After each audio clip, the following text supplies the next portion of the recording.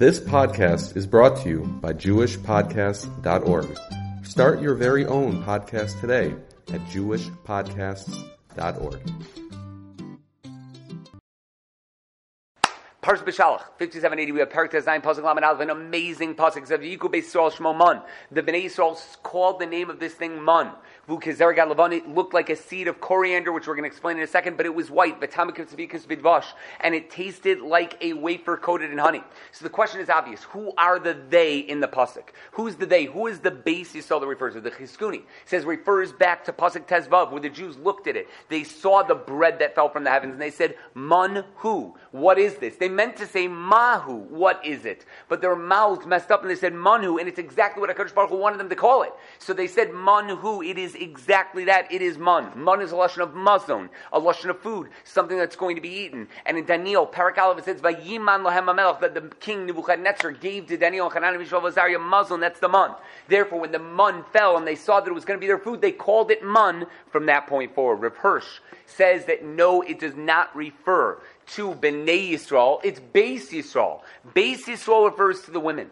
They were the ones who ran the household. They were the ones who saw that this was going to sustain their households and that was going to be there. And they called it Man based on that. It was going to be something that was for them. That's what makes the women so special. Their absolute belief that everything's going to work out. Their trust in HaKadosh Baruch Hu, that everything's going to be done in the best possible way. They were content with the man, no matter what, when the men were not sure what it was or what they were going to do with it. That's the difference. So the Beis Yisrael refers to the women. The women called it the man, saying, this is what we need to sustain our families. The men weren't involved at all. The Tzedek L'derech says the same. The women loved the man. You know why the women loved the man? Listen to the Tzedek L'derech. Tzedek L'derech is one of the Pirushim on Rashi. Tzedek L'derech says, because the women often got into fights with their husband. You know what the man did? The man clarified any fight that you could possibly have. If you ever had a suffix about something, the man was able to show you exactly what it was. You wondered about which person, what kid belongs to what family, etc. The man would show based on where it would fall and how it would fall for the family. They knew where everybody was. Different answers. The women knew that they were right because the man kept proving them correct. The men kept being proven wrong. So the men were upset. Their secrets were revealed. The things that they had, the issues that they had, the man took care of. The women were happy because it proved them right again and again and again. It says the Tzedek L'derech. That's why they named the man. They were happy with all. The men were not so happy from the truth-telling of the man itself. What an unbelievable answer, isn't it? Taimid Akrog, Rav Chaim Kanievsky says, since the women were the ones who baked it and cooked it, as that mentions in the Pasuk, they were told to do L'kavod Shabbos. They baked and cooked the man L'kavod Shabbos. Es asher tofu afu, v'asher tevashelu bashelu. They were the ones who were able to name it something, and therefore the women were the ones that named it something. Why in English is it called manna? You've seen that before, right? Where does that word manna come from? Man should simply it should be food. So why is it called manna? So I think it's from Targum Yonas Menuziel. Targum Onkelos translates man as man. Targum Yonas Menuziel translates man as mem nun aleph, which is manna. I have a feeling that that's where this comes from, that it really does come out from over here. Rav Aryeh Kaplan, and only Rav Aryeh Kaplan, in the Living Torah, in the big purple book that looks conservative, says, if you say the words, what is this, in ancient Egyptian, the words are manu, and that ancient Egyptian. And therefore it makes sense that manhu, the words that they said in Pasuk Tez Vav, led into the name that we call it today, and that's exactly that. Obviously, man from Pasuk Tez Vav is there, but he says it's interesting. In Egyptian today, the word man also means a gift, which means this would be a gift from Shemayim. We're not saying that this word is Egyptian. It very well could be Hebrew. But according to Rav Aryeh Kaplan, it's possible that it stems from their Egyptian that they had, and they said manu when they saw it for the first time, and therefore it became manhu, as if it was considered the man itself. Either way, that I think is where we get the word manna from right over there. The Tzur Amar says, technically, they had already called it man in the previous Pasuk, in Pasuk Tez Vav. After they heard that a double portion fell for them on Erev Shabbos, they understood something a lot deeper. Remember, the man fell for them every day of the week. They were told not to go out on Shabbos because it was going to fall double on Erev Shabbos. They were going to use it for Shabbos by having it fall before Shabbos started. That's what ended up happening. Because of that, they called it man. It was a portion of food prepared for them, given to them from above. Here's how the Tzur Amor says it. Listen to this. The word man is mana, a portion. Mazon, food. Muchan, prepared. And mana, a gift. Right before Shabbos it started. So mana has a four-word connotation, like a way of understanding it in four different ways. That's the idea behind it. The Shach says when they saw that it didn't fall on Shabbos and Yom Tif, the man did not fall on Shabbos and Yom Tif, they understood that it was a kingly food. It was a special food and totally different. And therefore man is the same gematria as Melech, obviously as 90, because for that reason, on Shabbos and Yom Tov, they cooked it differently. They didn't just eat it plain, even though it could be eaten plain. And it was perfectly fine to eat it raw, so to speak. They ate it differently, and they prepared it differently to change it for what it was during the week, to show how special, some chashivas for it. They gave some chashivas to the man for Shabbos itself. Yeah. What does that mean? They spiced it? I don't know what they did exactly, but yes, the answer is probably they used some sort of spice, and yes, they probably added on something else to it, aside from the man themselves. Where did they get food? I would assume they used it from other people. They bought from other people. They brought stuff out of Mitzrayim. Yeah. They didn't have spices. Wasn't that a big deal over there came up once? The shum, they didn't have garlic. They didn't have certain things. The 5 different foods that they had that they complained about later on, but that might be 39 years later they complained about it because they ran out. By this time, they probably still had something. And again, they could always buy. You can find people that are merchants that are selling something. If you have 3 million people in the middle of the midbar, somebody is going, you think it's a Jew, but somebody is going to come to you and say, like, I'm going to make a pretty penny off these people. You'd think that somebody's going to come along and do something. So I don't know. The Malbim said they truly believed that everything was going to be given for them. And it's more than that. The Malbim says a beautiful verse about how you prepare for Shabbos and then Shabbos prepares for the upcoming week. And I know we don't always see this, but I consider it this way. When I look at my schedule and what I have, Shabbos is a time where I actually get to rest a little bit longer than I normally do. I don't get a lot of sleep during the week, but on Shabbos I don't want to say a double portion of sleep. I won't get that. But I get a little bit more. Those extra hour or two that I can get of sleeping on Shabbos itself helps me prepare for the rest of the week. I'm not exhausted. I go in. I wish I could be a little bit more alert and awake. My kids will testify that there are times on Friday night when it's a little difficult for me. Maybe a little difficult for me.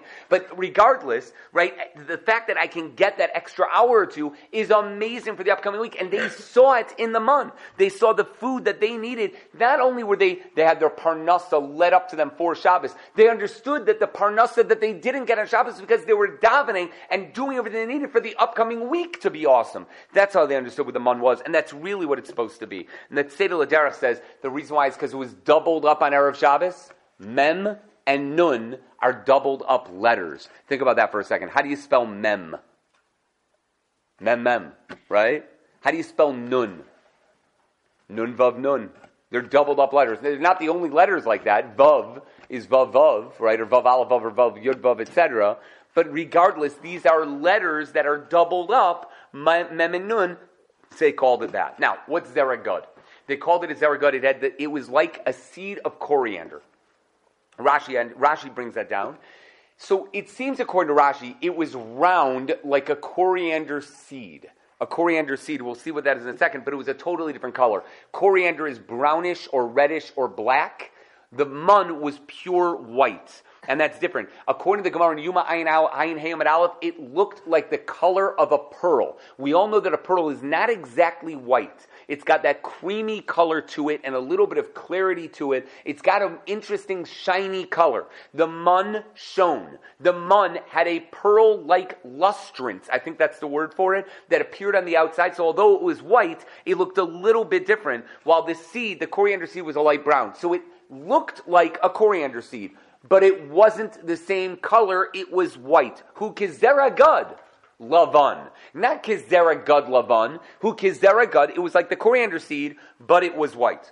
So what is coriander? So it is an old world herb of the carrot family. All parts of the plant are completely edible. You can eat every part of the plant, including the roots. But the fresh leaves and the dried seeds are the parts that are most traditionally used in cooking itself. Coriander is used in cuisines throughout the world. The leaves are variously referred to as cilantro in the U.S., not to be mistaken with cilantro with an E. The leaves have a different taste from the seeds with citrus overtones. That means it tastes sort of like orangey or lemony when it goes through. The seeds, when crushed, are described as warm, nutty, spicy, and orange flavored. Roasting or heating the seeds in a very dry pan heightens the flavor, aroma, and pungency. Ground coriander seed loses flavor quickly in storage and is best ground fresh.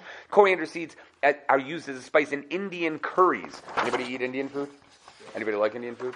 not me, which often employ the ground fruits in generous amounts together with cumin. Roasted seeds are eaten as a snack. They're the main ingredient of the two South Indian dishes, sambar and rasam. If anybody knows what those are, I don't. Coriander is also listed as one of the original ingredients of Coca-Cola. Nobody knows what the real Coca-Cola thing is. Maybe it's all mun. I guess for some people it tastes like mun. But that's the idea behind it. I got all that from Wikipedia and 2 other sites about coriander, but it was, regardless, all of that is true. That's what coriander is. If you look on the sheet itself, it'll show you those seeds, the tiny little seeds of coriander. So here's a problem over here, guys. Look at that coriander. You see the coriander over there? You see how small they are? They're tiny. Look at the size of the leaves versus the size of the coriander seeds. Right? Those seeds are absolutely tiny. What did the mun look like? Are we saying that they were round like a coriander seed? But then why would you describe it as a coriander seed? Why not just say it's round? It seems, if we're describing it as a coriander seed, but white, the mun was much smaller than we think it is. What do you think the mun was like? A tiny little marshmallow? Or like a giant marshmallow that fell down and was like this big?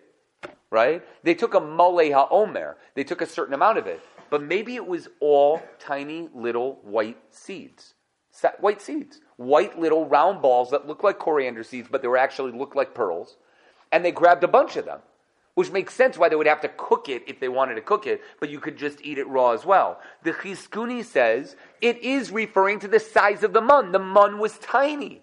It's in the Pasuk Yudalit, it says it was dak kakfor. It was thin, like little snow pellets. And that can be thick or thin. I mean, in theory, you could have a bigger one, right? But that was the size of the coriander seeds. They're small and thin. And that's why it mentions that they are like the zera gud. Rav Hirsch says this as well. He says the word gud indicates small particles. It's from the word gadad, or god. God means to cut something up. Did you know that the mun was small?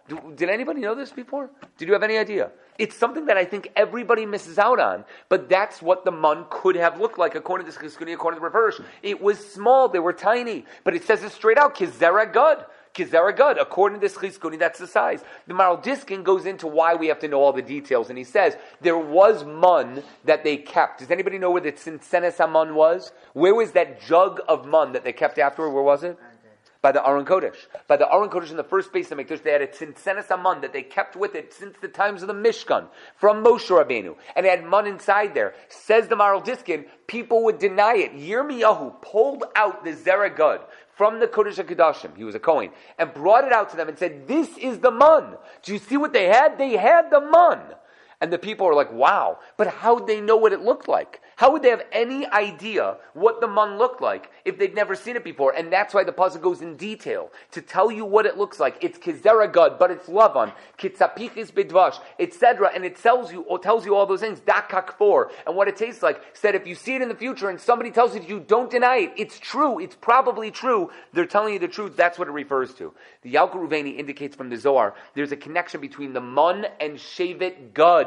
Because we said it's like God, right? And we've been saying that's a coriander seed. But shevet gud also could be referred to over here. Just like shevet gud didn't take their portion in Eretz Yisrael. Shevet gud went outside of Eretz Yisrael and lived on the other side of the Jordan River and did not enter Eretz Yisrael except to fight.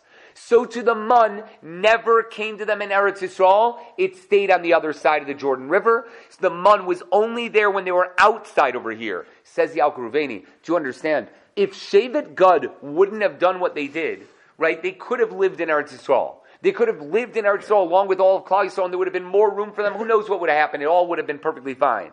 But it didn't happen. So too with the mun. Had they not asked for it, the mun would have landed for them in Eretz Yisrael. They never would have to work a day in their lives. They'd have their grapes and their figs and their dates and all the other shevaminim and everything else they would need. But they'd have the mun for them, waiting for them. So that every day when they came home, they would just have the mun. They would have no problems of parnasa. But you asked for it. And therefore they got it outside of Eretz Yisrael, and they lost it when they got into Eretz Yisrael. That was the loss that they had, says the Yalkut Ruveni based on the Zohar. The Panini Kedem says the God's mother was Zilpah. God's mother was Zilpah, who was the only one of the most to not have the word Vatahar by her. Every other mother, it says Vatar, she became pregnant, Vateled, she gave birth. By Zilpah, it was just Vateled. Why? Apparently she was so small, so thin, it was unrecognizable when she became pregnant. Although she was pregnant, she was able to hide it well enough that no one knew she was pregnant, and then all of a sudden she gave birth. And everybody was like, oh, wow, Zilpah was pregnant. I guess somebody knew. But that was who Zilpa was. The mun acted the same way. When it was absorbed into the body, you never knew it was there. So it's interesting. I mean, we're calling it Gud after Zilpa, really. But it is strange. Maybe because by Gud, she wasn't recognizably pregnant. I guess that's the idea behind it. But that's that. You would never have any idea that it's there. There's an amazing Degel Machane Ephraim, but it's a little hard. If you can see the Degel Machane Ephraim, I would suggest to see it inside. The Torah's Chaim Emunah says this answers a big question. Mun stands for Ma'aseh Nisim. So let's ask, why were you allowed to benefit from a miracle?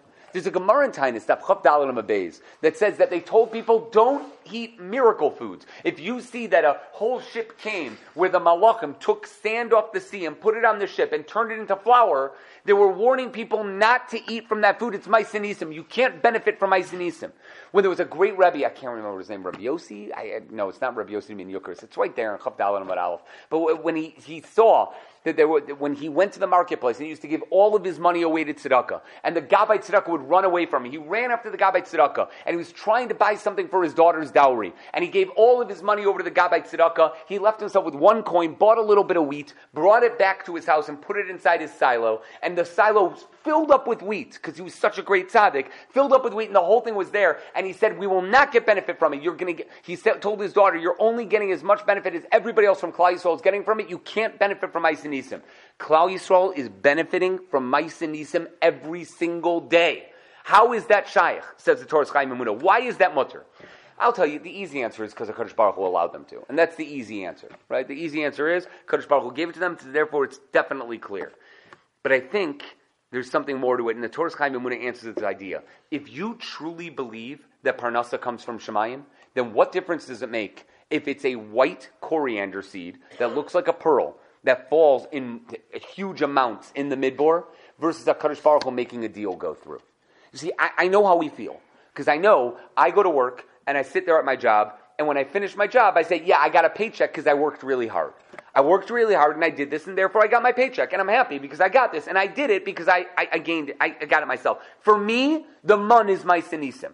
Because I can make my own money, so if God gives me food directly into my hand, then it's a miracle. And for me, the mun is usher. I can't do it. I can't benefit from Ma'aseh Nisim. But if you consider the parnasa that God gives you miraculous, no. HaKadosh Baruch Hu allows me to do everything, and I couldn't do this on my own. It's a miracle that HaKadosh Baruch Hu allows me to do every single day, that I can accomplish this. If you mamish consider it that, then the mun is no different. It's also a miracle. What difference does it make if it comes through a business deal that I negotiate, or if it comes from the heavens and it lands on the ground in front of me? Either way, it's Ma'aseh Nisim. If it's Ma'aseh Nisim and we do regular things that way, says Torah's Chaim Emunah, it's the same thing over here. If you remember, this is the same board that we gave based on the Darash Moshe, Rav Moshe Feinstein, that we've given many times over. Rechanina ben Dosa with the vinegar lighting instead of the what's it called, instead of the oil lighting. What difference does it make? The oil lights, the vinegar lights. What difference does it make to me? They're both miracles. Both of them are miracles. The fact that you wake up in the morning and you walk. Walking is a miracle. Yaakov Avinu, with the idea of him walking is a miracle. Malachim, sending Malachim is a miracle. It's all the same. The same idea that Rav Moshe used throughout, this is what the Torah's Chaim Emunah is saying over here, and therefore it's not a problem to have Ma'aseh Nisim. If anybody else sees this question somewhere, how they were able to benefit from Ma'aseh Nisim through the mun, I'd like to hear it. I haven't found the question. I've had this question for years, but the only place I found the question was this Torah's Chaim Emunah. I'd like to see if anybody else says it. So if you hear it from anywhere, I'd love to hear if you heard the question from anywhere else. Rabbi Yosef Nechemiah says another answer, Parnasa only works if you're willing to help other people with it. So Vahaman Kizera Gud. Gud stands for Gomel Dalim. Vahaman, you'll get your Parnasa if Zera Gud. You're willing to plant seeds of Gomel Dalim, of giving to other people. If you're willing to do that, then the mun tastes, everything's good, you'll have your Parnasa and everything's there. Okay, next part. Sapichis bidvash. It was like a wafer with honey, right? So it's a piece of dough fried in honey, called iskartin in the Mishnayos, says Rashi. It's called iskartin in the Mishnayos. Mishnayos Chala Parak Aleph Mishnah Daled, and Onkelos calls it this as well. Iskartin seems like a piece of dough fried in honey. Fried in honey. I don't know what that would be. Is that going to be a donut? It's not exactly a donut, but it kind of sounds like that, doesn't it? A piece of dough fried in honey instead of oil, right? But fried in honey. That kind of sounds better than a donut. I don't know, but I think that's okay. Targum Yonas Menuzio calls it ashishyan. A shishin is a small round cake baked with honey or covered with honey. Similar. I don't think there's that much of a difference between them. They're just different types of ideas. The Ibn Ezra quotes Rav Sadia Gaon. He calls it the Gaon.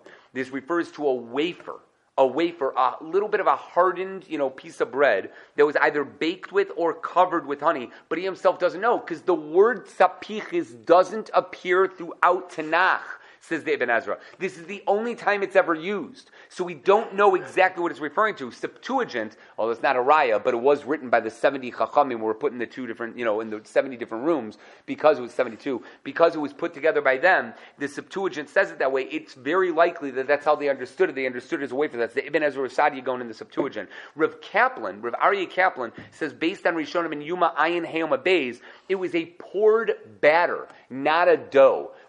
If you have poured batter that you put on, you add on oil, what's that called? And you put it on a frying pan and you fry it together? It's a pancake. So they had pancakes that they tasted like honey pancakes. And by the way, as a timeout, has anybody ever had a honey pancake? Because, I don't know why we don't do honey donuts and honey pancakes, but this sounds like it is a gold mine right now. I have no idea what we're using oil for. Somebody's got to explain to me, somebody who's a cook, why this wouldn't work. Yeah.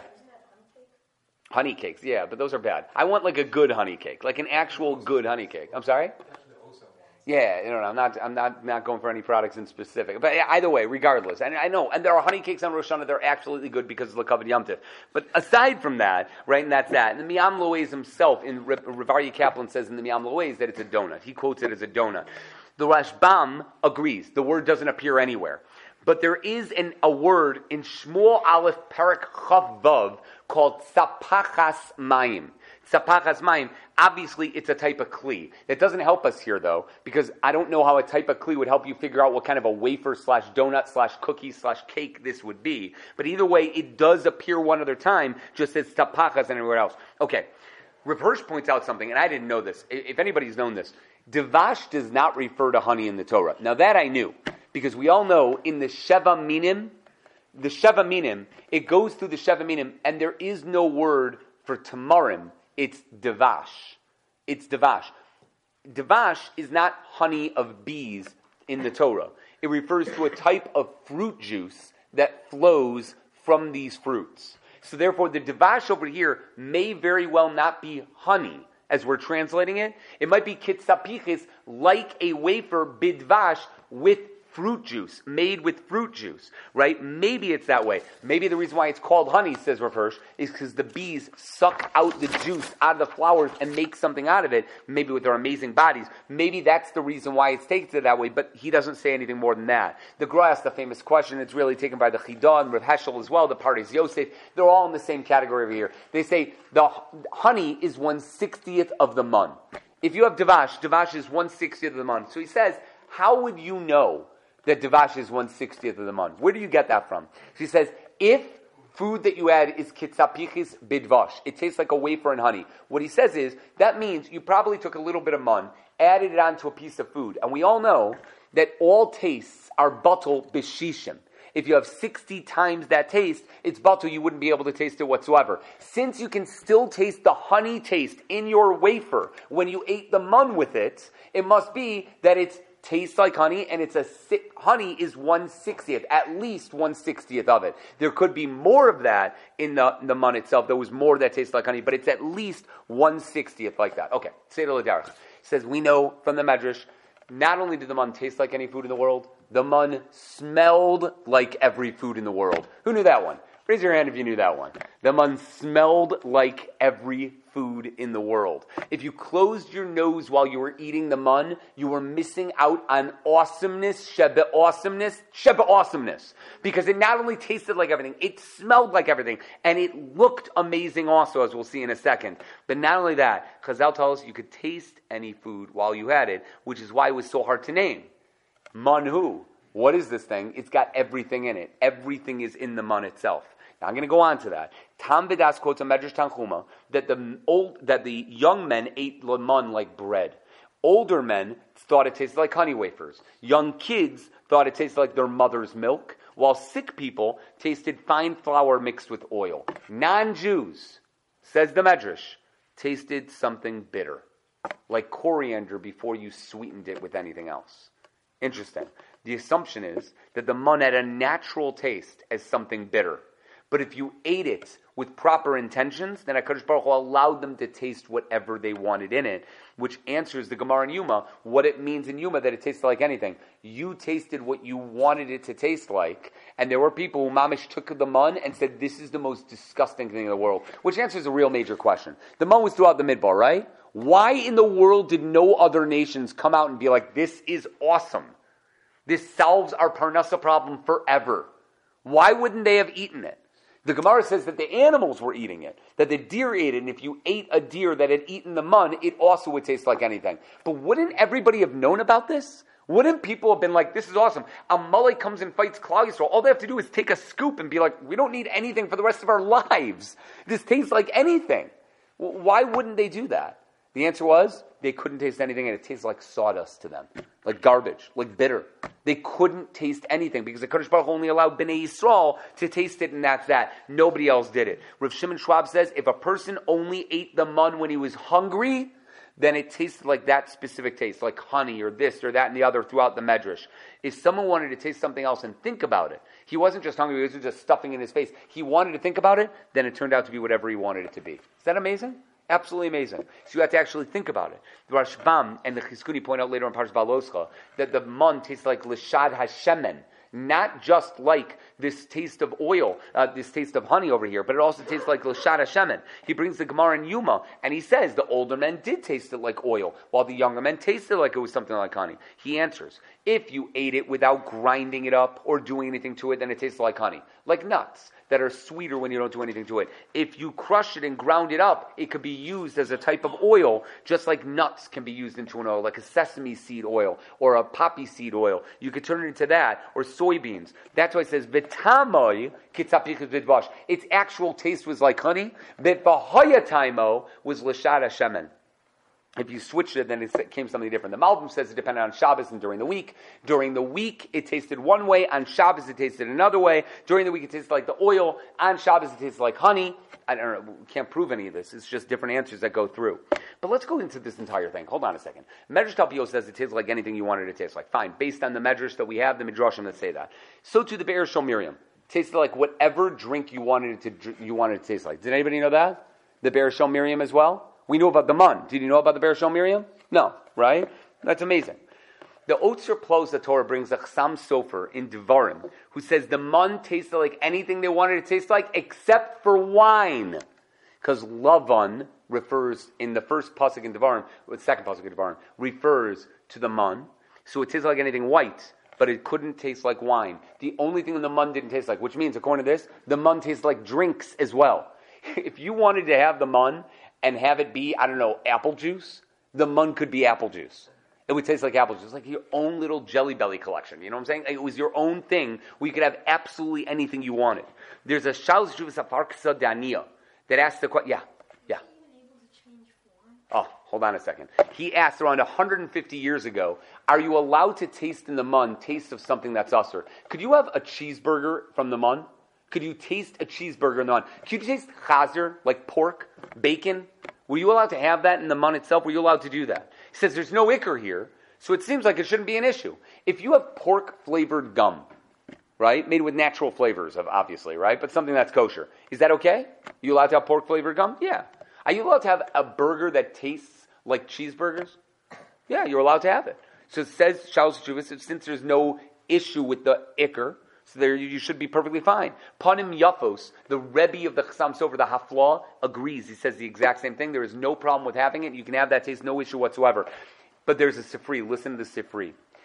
When you thought about a certain taste that you wanted the mun to be, the Sifri says not only did it taste like that piece of food, listen to this, Elio, you ready? It looked like the food as well. It turned into the food that you wanted it to be. So according to that Sifri, I don't know if you were allowed to have something that was usher. Because if you wanted it to be like chazer, it looked like chazer. Now maybe you'll tell me, well, wait a second, Rabbi Zimmerman. If you go ahead and you take something that's plastic and you make it look like pig, and then you inject taste in it and you make it taste like pig, right? So it looks like pig and it tastes like pig, but it's a piece of plastic. It's a piece of plastic. Or, I don't know, it's something else. Wouldn't that not be a problem? I went to a restaurant in Seattle. It's a Chinese restaurant that claims they have these recipes from hundreds of years ago. It is entirely vegan. Entirely vegan. And kosher, yeah. I hope. At the time it was. Right? And it's entirely vegan. And it tasted mamish like chicken, sweet and sour chicken. Mamish like a wonton soup. So much so, my wife didn't tell me before we went that it wasn't fleshik. Because she knew I wouldn't go. Because she knows me, and I don't eat vegetables, because I'm a Jew. And because of that, I just thought for sure, there's no way he's going to eat there. She didn't tell me. And I finished, I said that was amazing, probably the best Chinese food I've had in my life, because I live in Chicago. And she looked at, I shouldn't say that. Are there Chinese foods now? There's one place. No, except for certain, there is one place that still sells Chinese food. So no, I haven't had Chinese food, but I said it was amazing Chinese food. There's two? Oh, yeah, okay. Yeah, I forgot they do. Okay, so either way, it was still the third best Chinese place that I've ever had in my life. It was amazing. And she told me afterward, it's all vegan. And I was like, I don't want to know you. I don't want anything to do with you, but I'm telling you, it was amazing. Absolutely. To the point where I would go back willingly. And have their soybean. It tasted like actual stuff. Like, I could not tell. Absolutely could not tell. So it might be that even though the Sifri says it looked like it and it tasted like it, it's not actual chazer. So still it could be mutter. But that's that. But the Chidush HaRim says it can never taste like anything that's aser. Cannot taste like it. It wouldn't taste. It couldn't even taste like chametz on Pesach. Couldn't even taste like chametz on Pesach. That's what the Chidush HaRim says. The Chassam Sofer and Kiddush and Lama Chasam Beis says as well. The Otzer Plos, the Torah brings down a lot of these Mara Mekomas as well. The Chidah answered the question. He said, what's the problem? Yalta said she wanted to eat in Chulin. I think it's on Kufla Mitzes. I didn't look it up. I should have looked it up. But Chulin, she said, Yalta told her husband, Rav Nachman, I want to taste something that's basar v'cholov. He said, what's the problem? Eat a kechal, eat an udder of a cow. The udder of the cow tastes like milk and meat. I don't know how. It's not exactly a cheeseburger. But she said, go ahead and have that. You want to have chazer? Eat the moach de shibuta. There's a brain of a shibuta fish that's supposed to taste like chazer. You want to have something that's aser? There are ways to be able to make it mutter. In that way, says the Chidah, if that's true, then clearly you could have something that's mutter and tastes like something aser. So what's the problem? Even if it looks like it, shouldn't be a problem. That's what the Chidah says over here. The Kedushas Levi says it might be that you could only eat the mun. The mun only tastes like something that you've already had before, but you wouldn't have it before. But you can't mention this whole idea without Rosh Shimon Schwab. Rosh Shimon Schwab said when he was leaving Europe to go back to America, he spent a Shabbos in Radin with the Chavetz Chaim. On Leil Shabbos, the Chavetz Chaim, he was maybe 17, 16, 17, 18 years old. He was young. He was a buffer. On Leil Shabbos, the Chavetz Chaim asked, that Chazal say you could taste whatever you wanted in the mun. All you had to do is think about it, and it tasted like that. What if you weren't thinking? And that's what the Chavetz Chaim asked everybody. Now, my opinion, I would have said immediately, Tzapichus bidvash. It tastes like a wafer and honey. If you weren't thinking of anything, that's what it tastes. Or Lashad Hashemen. That's what I would have said. If somebody would have asked me that question, that's how I would have answered.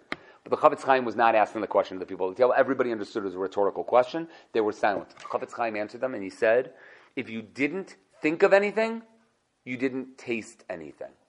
The mun is ruchni. And spirituality has no taste on its own.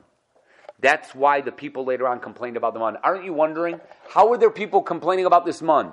It might have looked like what they wanted it to be. It tasted like it. It smelled like it. Why would you complain? What would you complain about? If it didn't look like it, okay, I get it. It's stupid, but I can still get it. If it didn't taste like it, I can get it. But it looked, tasted, and smelled like it. What's the problem? Says the Chavetz Chaim. But if you didn't think, it's ruchnius. You got absolutely nothing out of it. So people complained. They weren't thinking. It tasted like nothing. Or it tasted even bitter. Like the non-Jews tasted when they got it. It tasted bitter to them. And therefore is that. And says the Chavetz Chaim, it's the same exact thing when it comes to Torah. Torah is the sweetest thing. Mitukim midavash v'nofesufim. It's sweeter than honey. Sweeter than a honeycomb. That's what Torah is. But if you don't know what you're doing and you don't like it, then it tastes bitter to you. It tastes like a piece of garbage. It tastes like sawdust. Torah, when treated properly, is like dvash. When it's not, then it's tasteless. If there's kavanah involved, if you're thinking about it, the Torah does something. And if not, it's not. That's why we say, V'hariv na Hashem Elokeinu. Make it sweet for us, HaKadosh Baruch Hu. Make it sweet for us so that we can taste it ourselves. And he adds, by the times of Mashiach, listen to this Chavetz Chaim, how Rav Schwab says it, someone who wants Ruknius will climb the steps and get everything he wants. You want to learn Torah, you'll learn Torah. You want to do everything. But there's going to be others who just don't get it. There's going to be others who mamish don't get it. And while you're seeing miracles, you're going to see nisim. You're going to see crazy things happening. You're going to be like, oh my gosh, I can't believe this is happening. I can't believe I'm seeing this. That's going to be the times of Mashiach. There's going to be hundreds, thousands, maybe even tens of thousands, hundreds of thousands, maybe even millions of people who are going to look at the same thing you're looking at and say, what are you talking about? What are you talking about? The same way that everybody looked at the Lechem Apanim and they saw fresh loaves. 9 days later, the loaves of bread, the Lechem Apanim was fresh and hot and warm. It was beautiful. The Mekalel, the guy who cursed out HaKadosh Baruch Hu, saw stale, moldy, 9-day-old bread. How could he see that? It's clearly fresh and warm. The Kohanim are eating it. They love it. A tiny little bit filled them up. Because this guy, the Mekalel, didn't have that ruchnius. And it's a ruchni food, the Lechem Apanim. So when he ate the Lechem Apanim, when he saw the Lechem Apanim, he said, oh, it's moldy, it's stale, it's old. That's what it's going to be like. It's going to be like that. When Mashiach comes, says the Chafetz Chaim, it's going to be where we're going to look at ourselves and we're going to see the things around us. And some people are going to be like, oh my gosh, we're flying on mamish eagles. I'm going to get down on an eagle. There's going to be a massive eagle that gets down in front of me, sort of like that tray you got in Never Ending Story, that little luck dragon. It's going to stand down in front of me. It's going to say, climb on my back, Tzvi. And I'm going to be like, I am in. And I'm going to go on the eagle's back. And I'm not going to care about how cold it is 10,000 feet up in the air. I'm going to skim over the water. It's going to be absolute. I'm going to see the Leviathan down there. And I'm going to be flying over. And somebody else is going to turn to me and be like, what do you mean? It was an airplane. I'm going to be like, could you not see that? I was flying on a luck dragon. That's what I was flying on. I was flying on an actual eagle. And the guy's going to look at me and be like, well, it was an American Eagle plane. Is that what you're talking about? Is that what you're doing? And I'd be like, are you kidding me? But I am going to look at it with eyes of Ruchnius because I have Kavanah and I'm thinking about it. And I'm going to taste everything in the world in my mun, in my Torah, in my luck dragon. And what are they going to do? They're going to sit there. They're going to be like, it's a plane. The Torah is not so good. And the mun tastes like sawdust. And it's terrible. And can you imagine what they lost out on? What they missed out on? And they have no idea. They have absolutely no idea. That's the idea behind it. It's such an unbelievable line, such an unbelievable schus that Bnei Yisrael had. And there's more. Obviously, there's satisfaction. There's something about this regarding whether or not you'd have to bench on it, what the bracha you make on it, which is not for this year. The shach, on how it helped people learn. There's a shach, a Chassam Sofer. Chavatzelas HaSharon goes on about this for a while. Torah Moshe from the Chassam Sofer and the Chedushei HaRim. But not for now. We're going to stop with this, guys. Have a great Shabbos.